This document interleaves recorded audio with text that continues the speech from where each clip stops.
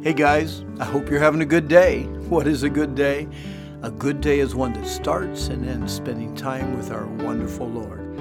We're in 1 John, more intimate fellowship, more inexpressible joy, more inescapable assurance.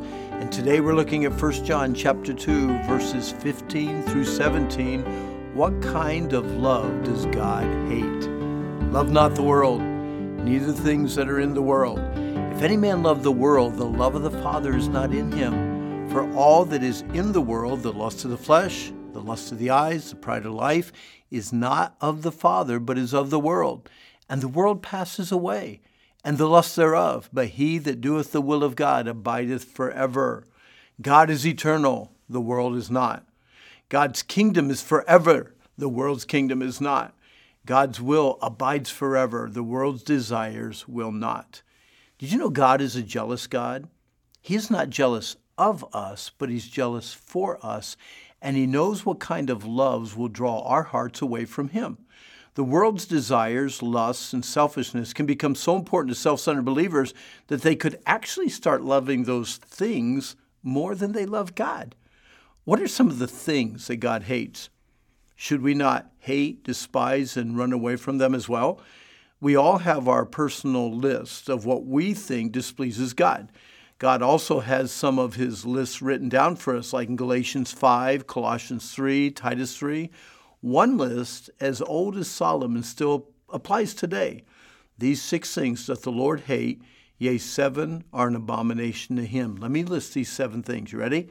A proud look. Pride turned an angel into a devil, and is the one thing that actually causes God to resist and fight against us. A lying tongue. Lying lips are still an abomination to the Lord. Number 3, hands that shed innocent blood. For those who have no respect for human life, including unborn children, greatly displease God. A heart that devises wicked imaginations is number 4. A scheming, sensual thought life that loves to dwell in wickedness is hated by God. Number 5, feet that be swift to running to mischief. Those who look for sin and are quick to sin without any thought of God or others is detestable. Number 6, a false witness that speaks lies. Slanderous people who attack and discredit others, blatantly pouring out lies, are on this list of the things that God hates. Number 7, he that sows discord among the brethren. One who spreads strife and promotes division and contention in God's family is displeasing to God. So we have to ask ourselves, what things does the world offer that makes us wittingly or unwittingly, knowing or unknowingly, abandon the Lord, despise the Holy One, or turn away from God? What could we potentially love more than God? Worldly priorities? Temporal pursuits that consume all of our time, all of our money, and our energies and have no impact on eternity. Number 2, worldly amusements. Any non-thinking activity that could possibly cause us to tolerate sin more and love God less.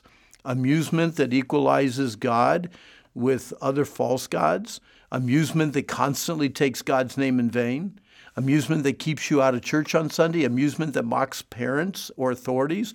Amusement that glamorizes violence and murder.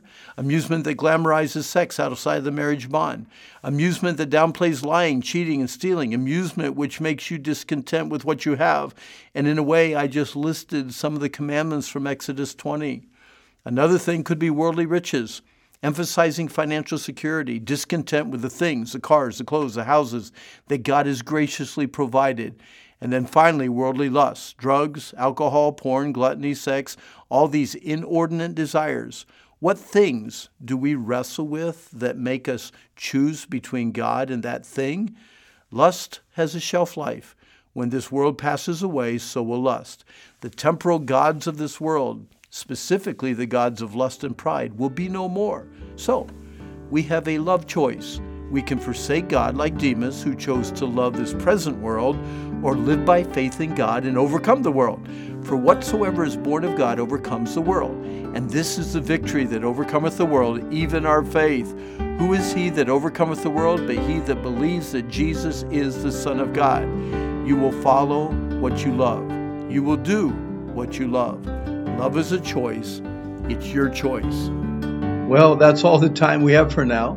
But don't forget, this is a day that the Lord has made. Let's rejoice and be glad in it. And by the way, if you want more information on the scripture meditation books available that deal with fear, anger, lust, or stress, or you would like some information on the Wilds Christian Camp, the Wilds of New England, or camps abroad, please log on to randhummel.com. And I really hope that you have a good day.